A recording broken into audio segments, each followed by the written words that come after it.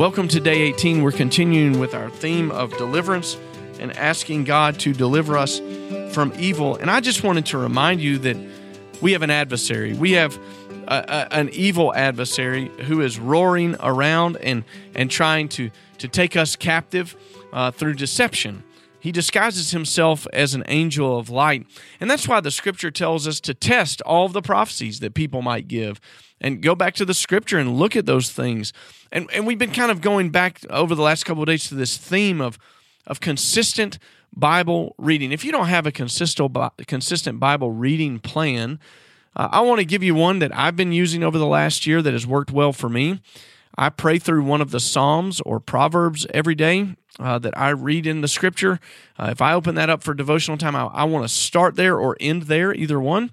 I like to read a page out of the Gospels, a page out of the Epistles. That's everything from Acts to the end of the New Testament. And then I'll normally read three pages in my Bible of the Old Testament. And that allows me to just consistently move through the Scripture. You might Google the F260 reading plan today, if you've never looked at that. That's from the Long Hollow Baptist Church. Pastor Robbie Gallaty, I believe, is the one who came up with that. And it takes the big themes of the Bible and gives you something to start reading. But it's important for us to do that because for us to be delivered from this angel of light who disguises himself, we have to know something. So today, be on the lookout for the schemes of the devil and ask God to make you wise to those things. I believe that he will.